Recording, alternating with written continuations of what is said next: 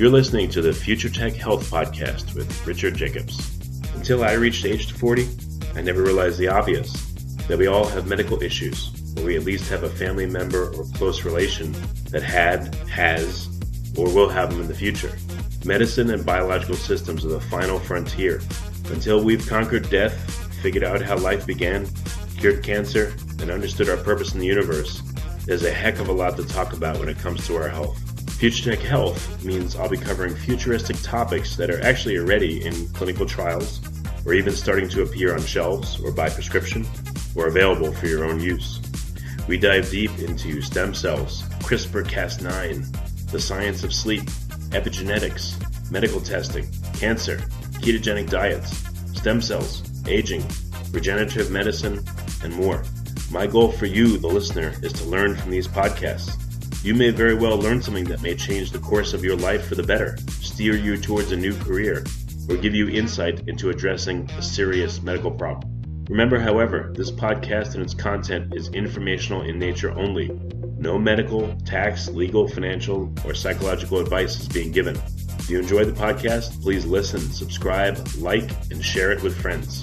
Thank you. Hello, this is Richard Jacobs with the Future Tech and Future Tech Health podcast, and my guest is Sarah Hornsby. She does a myofunctional therapy for sleep apnea, and I was telling her offline, I thought when you have sleep apnea, the doctor just slaps a CPAP on you and says, that's it, you're doomed, but it sounds like there's ways maybe to intervene and improve or maybe even eliminate it, who knows. So thanks for coming, Sarah. How you doing? I'm doing good. Thanks for having me. Yeah, tell me about what got you interested in, I know you do other things, but, at least in sleep apnea, what got you interested in it? Well, my field is, I wouldn't say new, but it's evolved a lot in the past, I would say 5 years. And that really has to do with our new understandings of sleep apnea and sleep disordered breathing. So in my field, I teach people exercises, and it sounds really funny, but I teach people how to strengthen their tongue, strengthen their throat, breathe through their nose, and keep their tongue resting in the roof of your mouth where it should be all the time. So it sounds like, who cares about that stuff? But what we're finding is the long-term outcome of people who breathe through the mouth, people who are tongue-tied, and people who have these myofunctional disorders, the long-term outcome for these people, and it starts when we're very young, is sleep apnea. So mouth-breathing kids will become adults with obstructive sleep apnea at some point if the symptoms aren't corrected early. Yeah, so we can really look at it in two ways. Prevention, preventing sleep apnea from even occurring if we can treat, the simple breathing issues and muscle issues in kids. And then I think myofunctional therapy really has to be included as part of the treatment. I don't ever want to say it's the only thing you should do, but probably our best study that's out there it was a meta-analysis from 2015 where they took 226 studies on oral exercises and breathing exercises, and they narrowed it down to about 11 studies. And they discovered that the AHI in adults, after doing these exercises, that apnea-hypopnea index can drop by 50%. So it should definitely be included, if not as an option for treatment. Yeah, all right. So a couple of definitions. So the apnea-hypopnea index, is that the number of times you stop breathing and how long you stop breathing during the night? Exactly, yep. And there is a more specific measurement that I actually think is a better one to focus on, which is the RDI, and that's the respiratory disturbance index. So that doesn't just account for the obstruction or the disruptions in breathing. This accounts for heart rate variability changes, changes happening in the brain, and it captures a lot bigger picture of what's happening in a person's sleep. So the crazy thing is that most people don't really know about this who are in the sleep dentistry or sleep medicine world. And to me, that's really surprising. So, all right. So, and what is myofunctional therapy? Is that massage or what is that? No, it's basically like physical therapy, but for the muscles of your tongue and your mouth. So like I said, it sounds kind of weird, but yeah, I teach people tongue exercises and breathing exercises pretty much. Really? But to strengthen your tongue, could you say I need you to lick 100 stamps and mail these envelopes for me or something? Would that be an exercise? Not quite. I mean, I'll have people practice clicking their tongue. I have people practice even just, so it sounds funny if you don't have these things, but if you're somebody who struggled for a lifetime with allergies, chronic nasal congestion, if you're somebody who hasn't been able to breathe through your nose well, it's really hard to learn to close your mouth and breathe through your nose. And so part of the reason it's so difficult is because our nasal passageways start to shrink, they start to constrict, and it's difficult to use the nose. So even if you treat your allergies, your tonsils or adenoids are removed, and your passageways are clear, a lot of times people just have this habit of breathing through their mouth. So when you breathe through your mouth, now your tongue is resting in the bottom. And part of what I do is teach people how to strengthen the tongue enough that at rest, while they're awake and while they're asleep, their tongue can rest in the top of the mouth and they can breathe through their nose. So all day and all night, that's the goal. And so why would, I'm trying it as I'm listening to you. So I'm breathing through my nose, and not this moment I'm talking, but what's the difference between the tongue being in the bottom or the top of your mouth, for instance? It's a huge difference. So if you're a growing child and your mouth is open and your tongue is in the bottom of your mouth, we have so much research on this. It alters your craniofacial growth and development. So the mandible will grow more down, the maxilla will become narrowed and restricted, and the airway is actually smaller. So there's a structural component to the low tongue and the mouth breathing that in a growing child, that's altered. So if you're a kid breathing through your nose, your face will look very different. Your airway will be very different from a kid who grows into an adult breathing through their mouth. So there's not just the tongue component, there's the structural component. And really the reason that I got interested in this stuff is that I was a mouth breathing kid, and I was super embarrassed as an adult to discover that my tongue was low and sometimes my mouth was a little bit open and I was breathing through my mouth. And I just thought, how did no one tell me this? I'm in the dental field, how did I not know about this stuff? And that's really what led me down the path to looking at these things that seem so simple and insignificant over time lead to much bigger long-term health problems. Yeah, I'm probably one of the people you've described. I've had allergies, bad ones my whole life. I've been told I have a deviated septum. Until I changed my diet, the past 2 years, my nose was never clear on both sides. At best, it would just be one nostril. You just breathe through your mouth all the time, and exactly. If I would breathe through my nose, if I see someone in the movies that was gagged and tied up, I would have died because I couldn't breathe through my nose. That's what I would think. It's so funny you say that because it's so common, and that's the thing. I mean, I think 40% of people have allergic rhinitis or some sort of tonsil adenoid breathing issue. I mean, it's really high. And anyone who's ever had a breathing issue probably is going to need myofunctional therapy, and they're very likely to develop some sort of sleep disordered breathing. So it doesn't start off as full-on obstructive sleep apnea. It starts off really subtle. It starts with snoring, and we all kind of think, oh, snoring, it's not a big deal. It's just annoying. But it's one of these little red flag symptoms that if snoring goes on and on for long enough, we can develop something called upper airway resistance syndrome, which is a slightly more bad version, I guess, of an airway problem at night. And then eventually, if you have the upper airway resistance for long enough, it can turn into the obstructive sleep apnea. And there's millions of people with obstructive sleep apnea who don't even know they have it. They just think they're tired because they work long hours or they have young kids. They don't really connect that they're not actually breathing well and sleeping well at night. So do you deal mostly with kids or do you deal with adults as well? My practice is pretty specialized. I focus mostly on adults. And, I think that's one of the misconceptions in the field is that this is a therapy for kids. It's like speech therapy, but it's really not. My patients are mostly adults in their 30s through 60s. Most of them have sleep apnea. A lot of them have chronic TMJ problems and pain. And they're discovering that the root cause of a lot of their bigger problems is that their mouth is open, their tongue is low, and they're mouth breathing. So by correcting these little simple things and helping them get their muscles working the right way, the tongue, the muscles in the tongue are so connected to the muscles of our neck, our airway, even our face. And so if you have a lot of this dysfunctional muscle use going on, people end up with, like I said, bigger problems like the craniofacial pain, neck pain, headaches, clenching, grinding, all that stuff. So what makes people come to you? Is it that they've tried CPAP and it just doesn't work for them? They can't take it? Or, what drives them into your arms?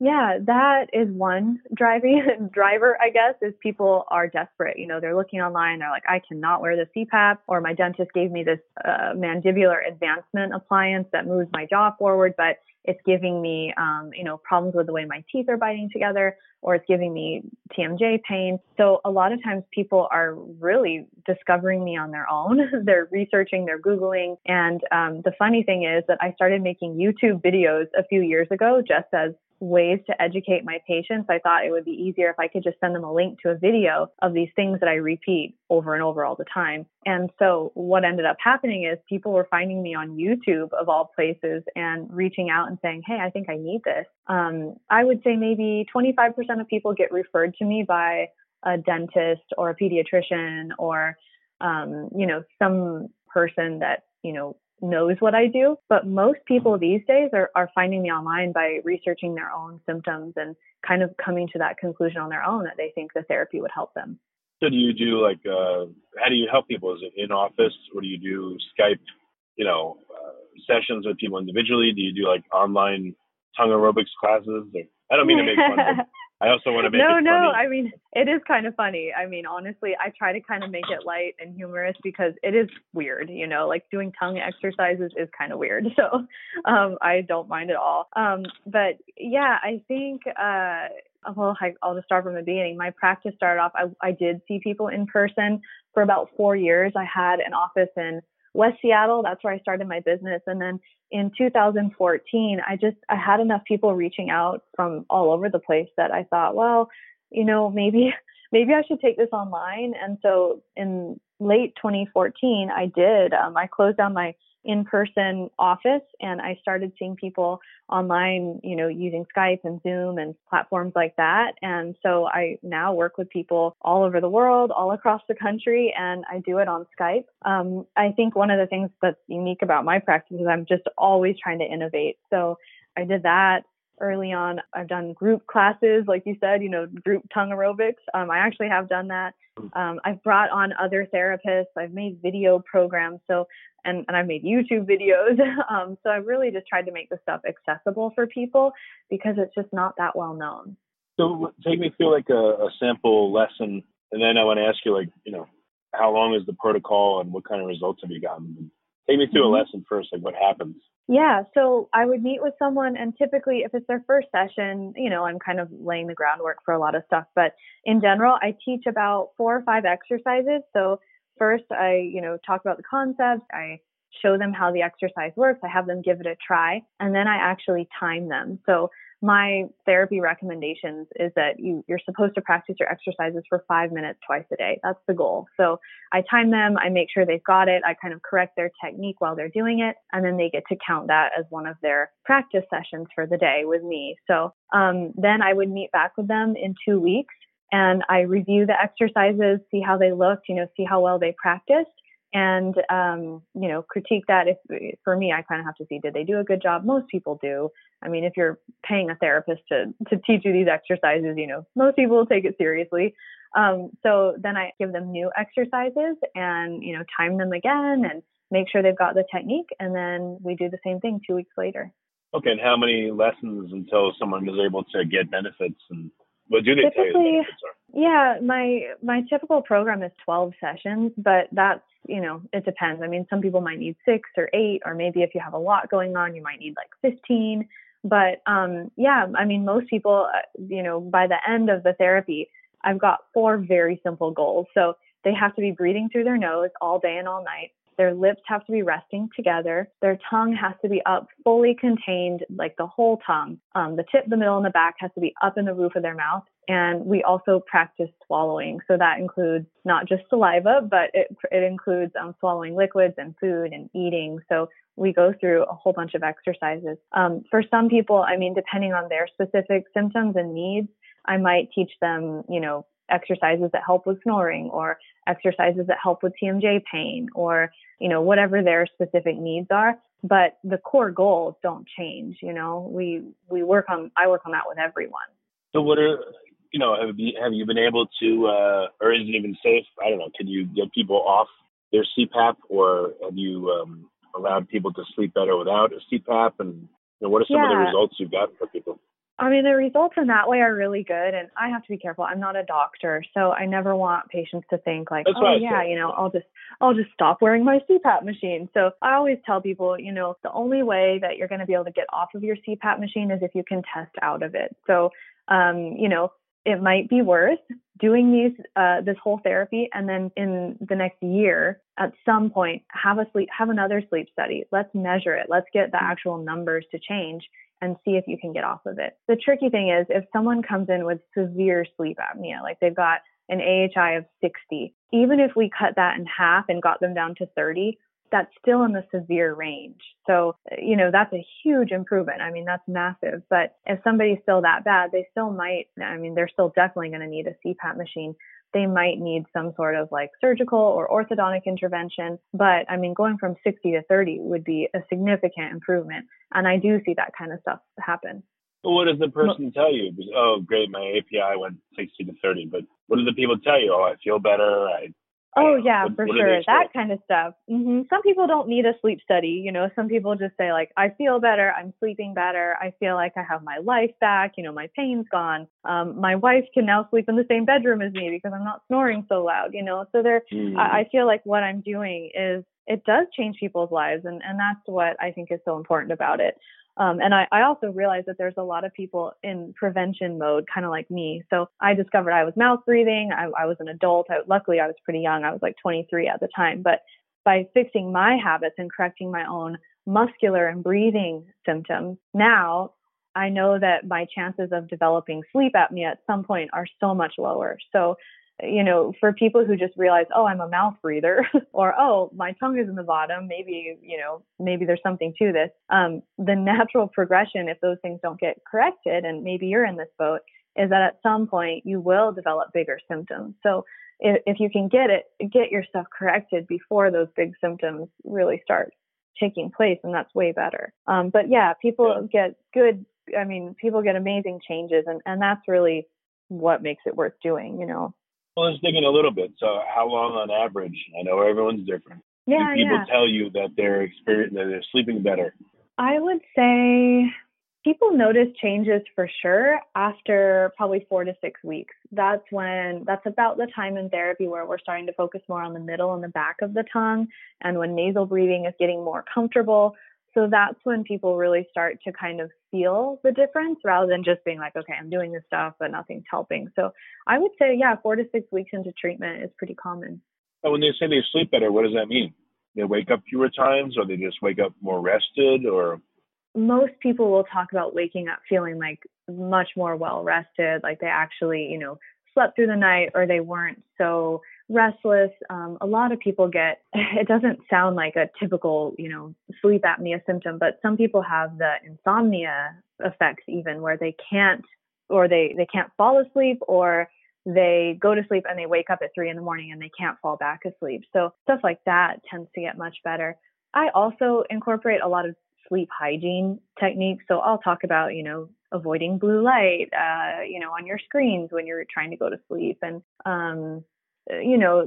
things that you can do otherwise, like the heat, the temperature of your room, things that aren't just myofunctional therapy things, I try to incorporate in, because my goal for people is that they sleep better. That's a big part of my therapy practice. Yeah. And, it's kind of one of my, I guess, unique, it's important to me. So I really work on it a lot with my patients, I guess. No, that's great. I'm sure everyone can anecdotally agree, when I sleep great, which is rare, unfortunately, when I sleep really well and I wake up, I feel amazing the whole day. Yeah, it's a big difference. And when I don't for sleep sure. well, when I don't sleep well, everything sucks, and you're short with people around you, and you just feel like all day. So it's terrible, So good sleep is like massively important. And, everyone I'm sure harkens back to the days when they were kids. And, I remember I would lay down.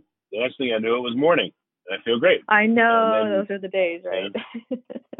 And as you get older, you got to get up to pee, or, had dogs bark, kids bother you, or you just can't sleep, and you wake up 10 times, and So I'm sure everyone listening can relate. Yeah, and my sleep, I mean, I can tell you, I would have never thought I was a tired person at all. I mean, I always did well in school when I was a kid, and in high school and college, I was always very athletic. I used to run marathons. I played sports. And so I never would have said that I was a tired person. But once I started changing my breathing and my sleep got better and I started actually working on some of these things, I started realizing that I actually was tired, and I didn't have anything to compare it to. I didn't realize that I was actually pretty sleepy a lot. So, I just remember thinking like, oh, I just like taking naps. But in reality, like, I don't need naps now. So it's kind of funny that when I was in my 20s, I was much more tired than I am now in my 30s. And I think, that's a good feeling. That means, okay, awesome. I'm actually healthier, Well, a question. What if you have someone who says, my nose is always congested. I can't breathe through my nose. I just literally would choke to death. What do you do for those kind of people? A lot of it is practice. So I start off with, let's do 5 minutes of nasal breathing at a time. This is assuming they've been cleared by the ENT. The ENT doesn't say, oh, you have like massive polyps or something in your nose, or your septum is so deviated it's completely blocked, or, this is after they've been screened for actual structural issues. Then if it is, clear, but it just feels really difficult, then I work on allergy management. There's a really good Buteyko breathing exercise that will clear your nose of congestion. I teach my patients this. Buteyko breathing is kind of a breathing method, I guess, that is common among myofunctional therapists. We overlap a lot in what we teach. And that's such a good tool for everyone to have in their tool belt. You can look it up. It's just, if you Google, how to unblock your nose, or you look up someone named Patrick McEwen. He's one of the, I would say, leading Buteyko breathing experts, and he's got lots of books and information. So I incorporate a lot of those exercises, and it's amazing with a little practice and some techniques that, change your breathing. You can actually learn to breathe through your nose. It takes time, and it might take, like I said, 3 to 4 weeks to be comfortably breathing through your nose. But if you start with 5 minutes a day and then 10 minutes a day, with kids, I even have them put a little piece of tape on their lips for 5 or 10 minutes, and they just have to, they're forced to use their nose and to get used to it. And it's for a short time. And it's really good. When we breathe through our nose, we get nasal nitric oxide. So it's a molecule that's basically made in our noses. If we mouth breathe, we don't get it at all. And when we inhale air through our nose, that molecule is released into our respiratory tract. And it really is an anti-inflammatory molecule. So once you start nasal breathing, now some of these benefits of actually, using the nitric oxide and using your nasal passageways, now they can actually help you. So it is kind of like getting out of a bad dysfunctional cycle. Like once you can break the cycle, now it becomes so much easier. Do you, if someone has a lot of trouble though, can they use like a nasal spray so they can even practice for 5 minutes or 10 minutes? Oh yeah, for sure. I'll have people, I'm sure you're running. I'll say, yeah, use a nasal spray, blow your nose, if you have to use like anything to help you, get that, mucus out or clear the congestion, take an allergy medication if you need it. Anything you can do to keep the nose clear while you're learning is critical. Yeah, for sure. Okay. I just didn't know if you had to do that with some people to help them and, what you would do. Definitely. And, some people don't want to take those steroid nasal sprays. There are natural options, but I think if you have to take, a prescription nasal spray for a couple of weeks or a couple of months, I think just to get your body used to it, there's nothing wrong with that. But there is a product called Xlear. It's spelled Xlear, and they have lots of natural nasal sprays and remedies to help with breathing. And they use things like xylitol and grapeseed extract, and those are supposed to help with mucus and congestion and things like that too. So there's some natural remedies as well as medications that I'll recommend to people. Well, let's say I do the exercises with you. Mm-hmm. I lay down to sleep.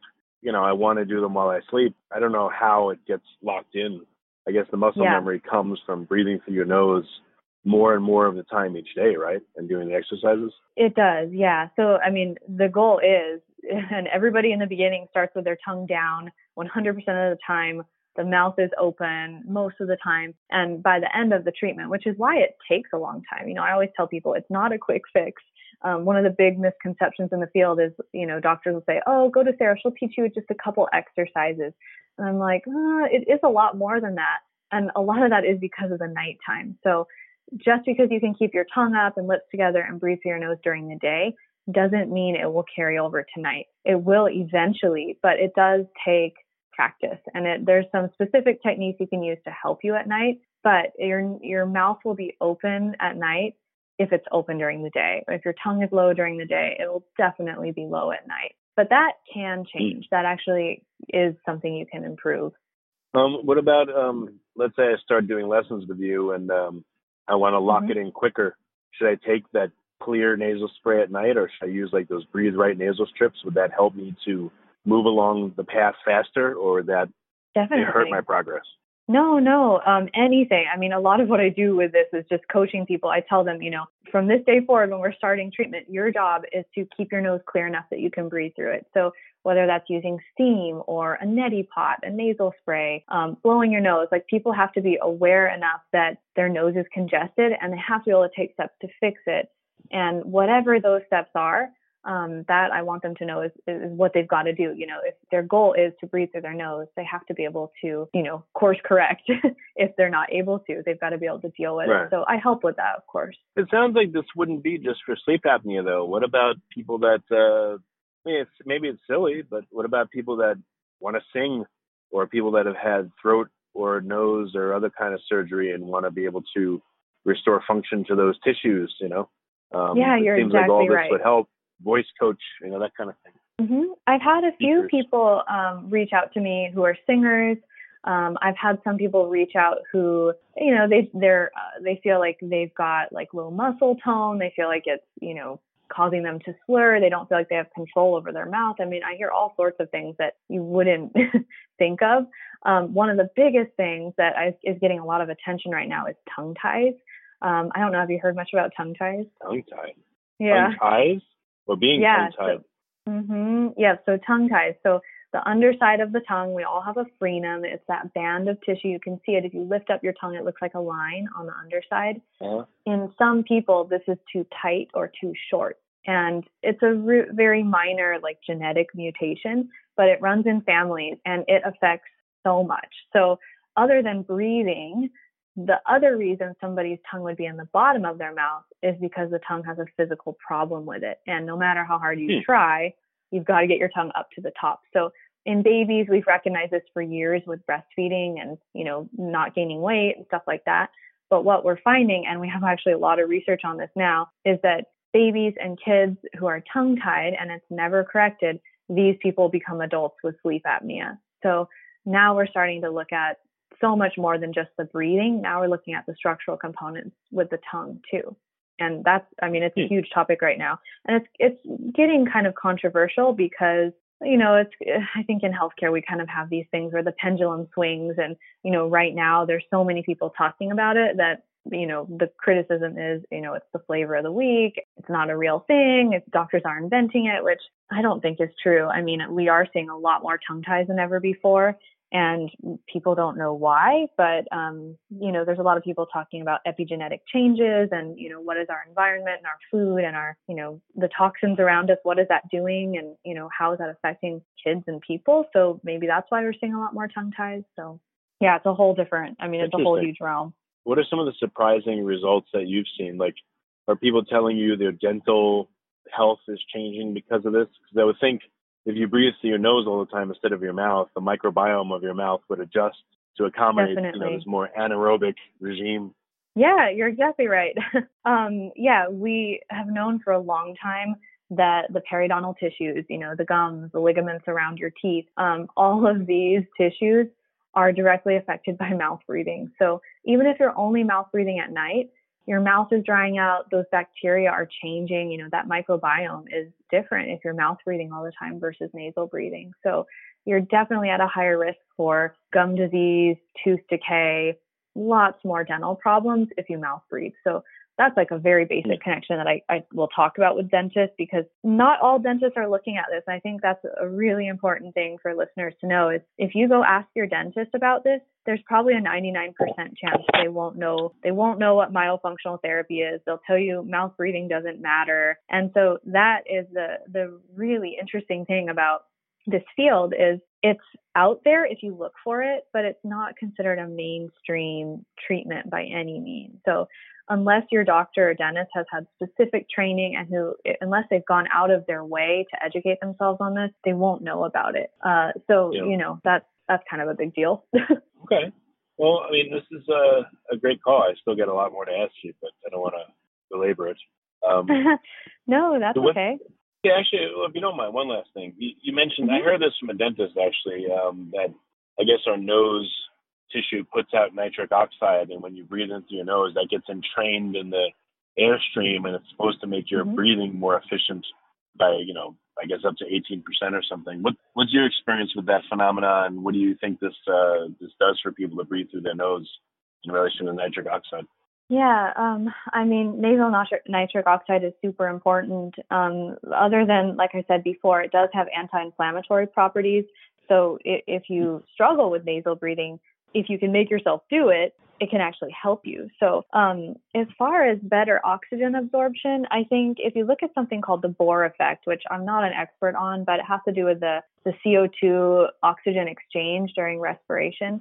And this is really saying that if we mouth breathe, we're over breathing. We're in the state of hyperventilation, and we actually can't utilize the oxygen molecules as well when we're mouth breathing as when we're nasal breathing. And it has to do with CO2 levels, and basically it's carbon dioxide that stimulates breathing. And we don't really think of it that way. We think, oh, just breathe more, breathe big breaths, through your mouth, and you'll get lots of oxygen.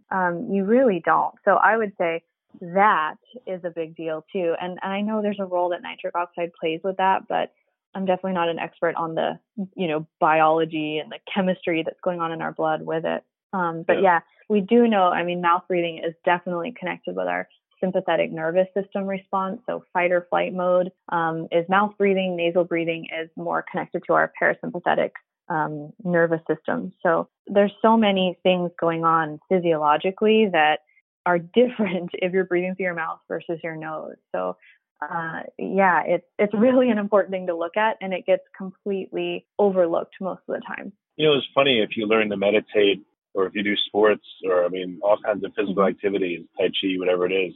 I'm always hearing them breathe in through your nose. They say out through the mouth, but they all recommend that, and it's kind of funny that what do they know by anecdote or experience that we're finding out through science? Yeah, exactly. It's super fascinating. So, I mean, you can really go down the rabbit hole of looking at all this stuff. And so, if your listeners are interested, I would say just start Googling, start looking. You'll be amazed of what comes up and how much information there actually is, even though, it really does take looking for it to find it. And one last question. Breathing in through your nose and out through your nose versus breathing in through your nose and out through your mouth.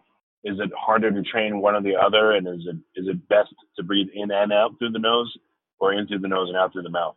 What's the distinction? This is a good question. I think, me personally, when I'm in yoga classes or when people say that, I still breathe in through my nose, out through my nose, because maybe that's just like my bias and my training. And I'm like, no, I don't want to breathe through my mouth. I'm honestly not sure the answer to that. But for me and for my patients, I always say in through the nose, out through the nose. So. Okay, that's great. Well, I've been very excited to talk to you about this. I think it's super important health-wise, and I love what you do. It's nice to have alternatives to like this. Again, slap a CPAP on somebody or give them a pill, or there's always better alternatives, I think, or adjuncts to the existing therapy. So, so what's the best way for listeners to reach out to you? You can look for me, go to my website. It's myfaceology.com. I'm sure you'll link it. You can find me on Facebook.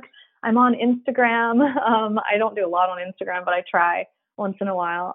YouTube is probably the biggest one. You can find my videos on there. And then if you want to reach out and, get a consultation, you can do that too. Okay. And yeah, I interrupted your closing statement, but tell me, what did you want to say in closing to listeners? Oh, I just wanted to say it really is something that actually addresses root causes. And I appreciate that so much because I feel like a lot of what we do in modern medicine and dentistry is just treating symptoms. So being able to actually say, okay, well, why does someone have sleep apnea? Why does someone have this jaw pain? And okay, it's connected to their tongue and breathing. I think that's huge. And so, yeah, it's important. Okay. Well, that's great. Well, Sarah, thanks so much for coming. I really appreciate it. It's been great. Yeah, thank you so much. I'm glad that you had me on.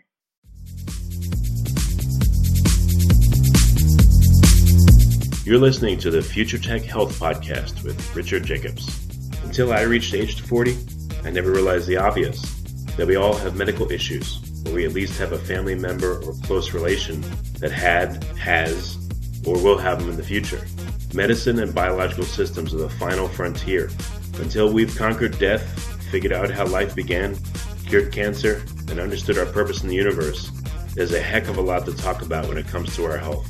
Future Tech Health means I'll be covering futuristic topics that are actually already in clinical trials, or even starting to appear on shelves or by prescription, or available for your own use. We dive deep into stem cells, CRISPR-Cas9, the science of sleep, epigenetics, medical testing, cancer, ketogenic diets, stem cells, aging, regenerative medicine, and more. My goal for you, the listener, is to learn from these podcasts. You may very well learn something that may change the course of your life for the better, steer you towards a new career, or give you insight into addressing a serious medical problem. Remember, however, this podcast and its content is informational in nature only. No medical, tax, legal, financial, or psychological advice is being given. If you enjoy the podcast, please listen, subscribe, like, and share it with friends. Thank you.